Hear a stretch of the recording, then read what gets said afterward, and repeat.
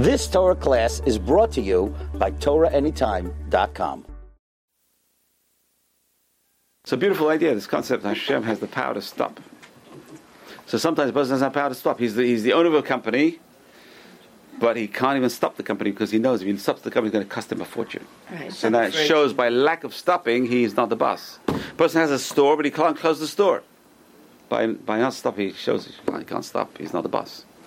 So a person's going to show that the boss, by stopping, I can stop my week because I am in control of my week.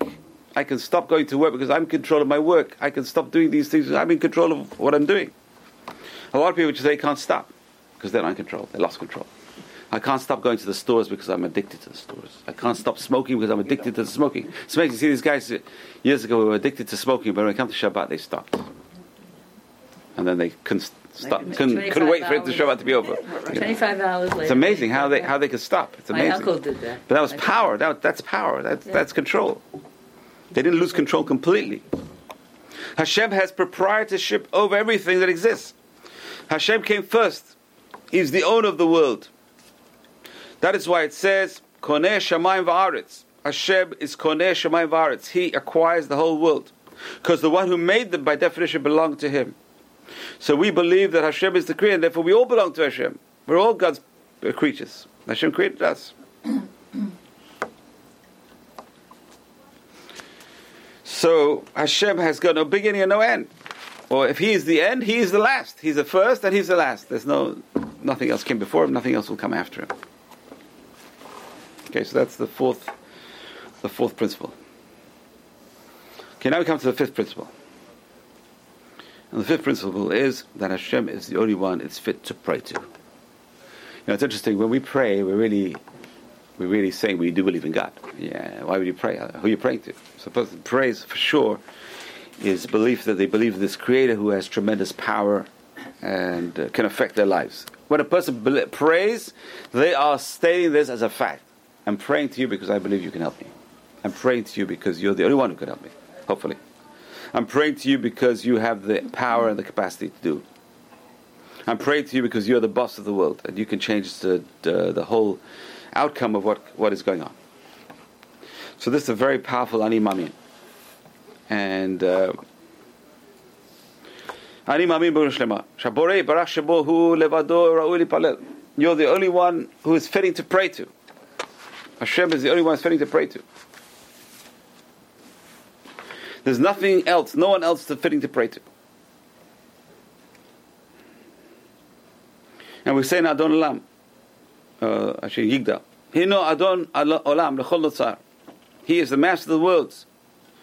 To all creatures, Yoreh Gidurato Malchuto. He will show His greatness and His kingship.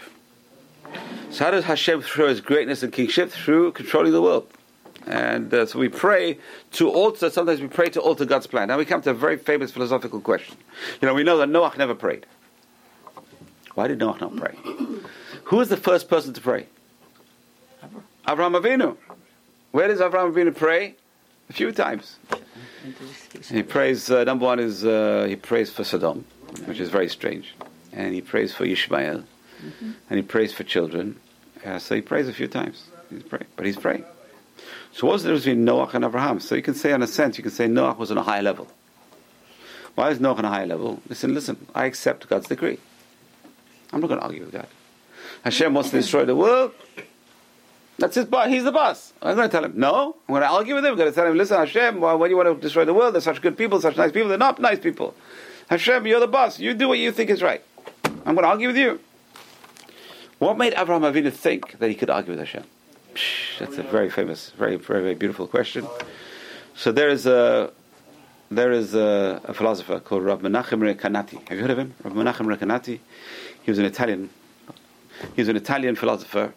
Rav Menachem Rekanati, very big Kabbalist also. And he asked that question: what gives us the power to pray? What gives a human being a power to pray? What made Abraham Avinu think he could pray? And he says an amazing concept. He says, if we change ourselves to listen to God, that gives us the power to ask Hashem to change what He has in mind for us as well.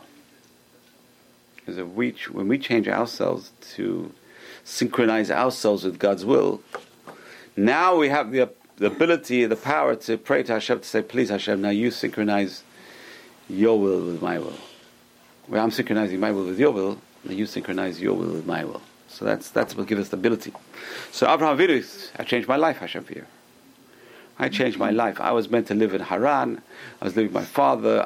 You took me out from there. You said, Lech Lecha. You said, go to Israel. I went to Israel. I moved around. You didn't give me anything. I didn't get anything from you, Hashem. I did whatever you told me to do, and I'm serving you very faithfully. Please, Hashem, now can you please do what I want? It's a very strange thing, right? It's a quid pro quo. I do what you want, Hashem. And that gives me a power now to ask you for a favor as well. If I do what you want, then I can ask you to do what I want. So that's what Rabbi Menachem Rekanati says. That's what Noach didn't realize. Noach could have done the same thing, but he didn't. But, who's higher? Noach or Abraham? So today we know Abraham is higher. It's a higher way of living. Hashem wants us. How do we know Hashem wants us to pray? And the answer is, why did Hashem have to tell Abraham what he's going to do? He wanted Abraham to open up his mouth and argue. It's a very interesting concept. Hashem tells Noach, I'm going to destroy the world. Why does he have to tell Noach? Why does he have to reveal his information to Noach? And the answer is, he wants Noach to say something. Yeah, but Noach wasn't Jewish. And Abraham opens his mouth. You want to do this? It's not right, Hashem. You want to kill the righteous with the wicked? That's not you, Hashem. That's not right. That's why they do justice. So anyway, that's a very important point, is we have the power to pray because we do what Hashem wants us to do, and we ask Hashem to do the same thing to us. Please, Hashem, we're doing what you want. Please try and help us as well in the same way, because we want to do what you want. If we want to do what you want, we're on your team. If we're on your team, you've got to help us. We're on your team. So that gives us the power to ask. And we believe this is a very powerful Ani Mamin, because we believe that we can go to Hashem straight. We don't have to go through any intermediaries. Judaism is fantastic. Why? You don't have to go to the Rebbe, you don't have to go to this one, you just go straight to Hashem and pray. So, why do people go to Rebbes? And the answer is, sometimes I pray myself and don't get answered. So I want something a bit more powerful. Someone who has a bigger connection to me. But the mitzvah is not to go to him. The mitzvah is to go to myself. The mitzvah is to pray to God yourself. The mitzvah of tefillah is mitzvah of serving Hashem. And the mitzvah of serving Hashem is a mitzvah on you. The Rebbe has no mitzvah. He has a mitzvah to pray as well. But you have a mitzvah to pray for yourself. So you try, and you can say, listen, Rebbe, can you help me? I'm praying as well, but somehow Hashem is not answering me. Maybe you have better connections to Hashem. But we believe you don't need to go through any other third party. That's the difference between Christianity and Judaism. Judaism says you go directly to God. He's your personal God. You don't have to go and confess to anyone. You confess straight to God. Do the Sephardim don't believe in going to a Rebbe in emergency? No, I didn't say that. I said a mitzvah to pray is your mitzvah to pray. If you find you're not being answered, then obviously I need help. You need to go to an expert. I need help. So maybe the expert will tell you how to pray. Maybe the expert will tell you to do certain mitzvot that you're not doing. Maybe the expert will tell you, listen, I see there's nothing wrong. I see Hashem, this is Hashem's way of teaching you a lesson or whatever. I know. If he knows.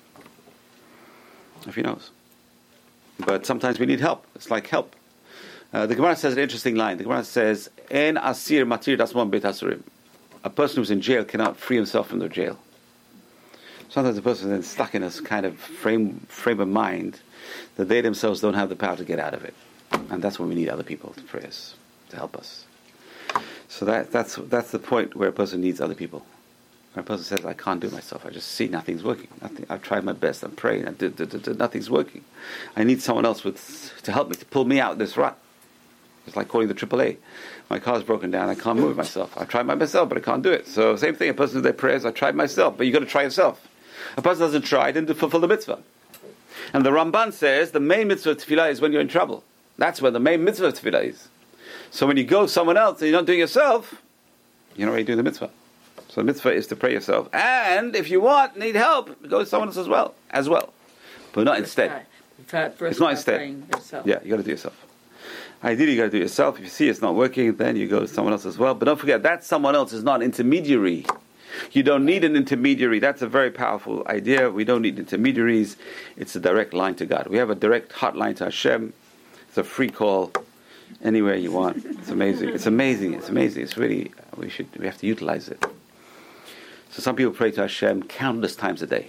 Every time you feel down, you feel help, you need help, just pray, Hashem, I need you, Hashem. And you know what? Hashem loves that.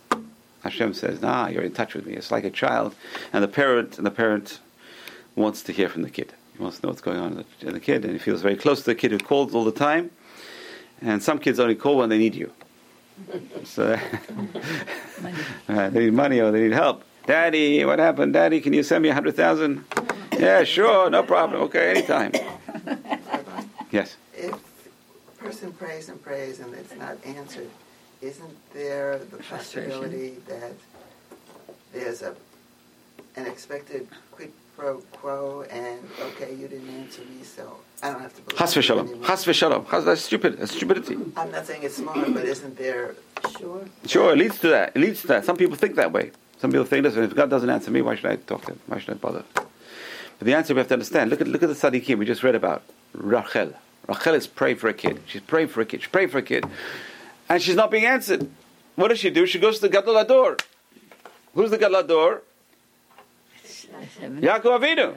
She's married to him, husband. Right. And what did she say? She said, do something. Give me a son. Give me a child. I'm going to die. Give me a child. Do something. Quickly. And what does he say? I can't do it. Am I God? Right. Imagine, she's going to the Rebbe. The Rebbe says, "Oh my God, you're coming to me. Go back. Get out of here. Go pray yourself." What a kind of... But that's the Musar. He's telling her, just keep praying. What does David HaMelech says? Kavel Hashem. Trust in God. Pray to God. Chazak v'yames. Harden your heart and pray again. Kavel Hashem, Chazak v'yames Kavel Hashem, Kavel Hashem, Chazak. It's a cycle. Just keep on going, because eventually the prayer will get answered. It's just a matter of time. That's all. Sometimes it takes a long time, but eventually the prayers will get answered. Maybe in 1 generation, 2 generations, 3rd. It doesn't make a difference. It's going to be answered. Those prayers, it's just the weight of prayer sometimes. It's amazing. The weight of prayers just keep building up. We don't look at it that way because it's a long-term investment. Sometimes tefillah is a long-term investment. It doesn't happen like that sometimes. Sometimes tefillahs are answered straight away. Moshe Rabbeinu prays for his sister. Ana el narafan Allah. Please Hashem, heal her, please. 7 days later, Miriam is healed. But prayers, some don't always work like that. Sometimes you got to pray, and you got to pray, and you got to pray, and every day you're praying and praying and praying and praying, and eventually, hopefully, something will change. Hopefully. But because it doesn't work straight away, doesn't mean it doesn't work. It's just a build up of time. Sometimes we pray, and someone else gets the benefit of that tefillah. We can't even understand what's going on in the worlds above. And a person should pray a generous prayer. A person should pray the plural. That's what we do. We pray Shemona Esrei the plural. See, if we are not answered, maybe someone else with that same problem will be answered somewhere in the world. And later on, a person will go to heaven and they'll say, listen, you may not have been answered, but so-and-so got answered through your tefillah. That's... So you can imagine, it says when Sarah got answered her tefillah, she says all the barren women in that time got answered. When she had a child, all the women they all got answered at the same time. When she had a baby, they all got babies. Amazing. So when the tzaddik gets answered, they all get answered at the same time. So her prayers powered everything, not just her own baby, but all the other babies. Okay, we're going to stop here. We'll continue next week, Be'ezrat Hashem, and the power of tefillah. Amazing. You've just experienced another Torah class brought to you by TorahAnytime.com.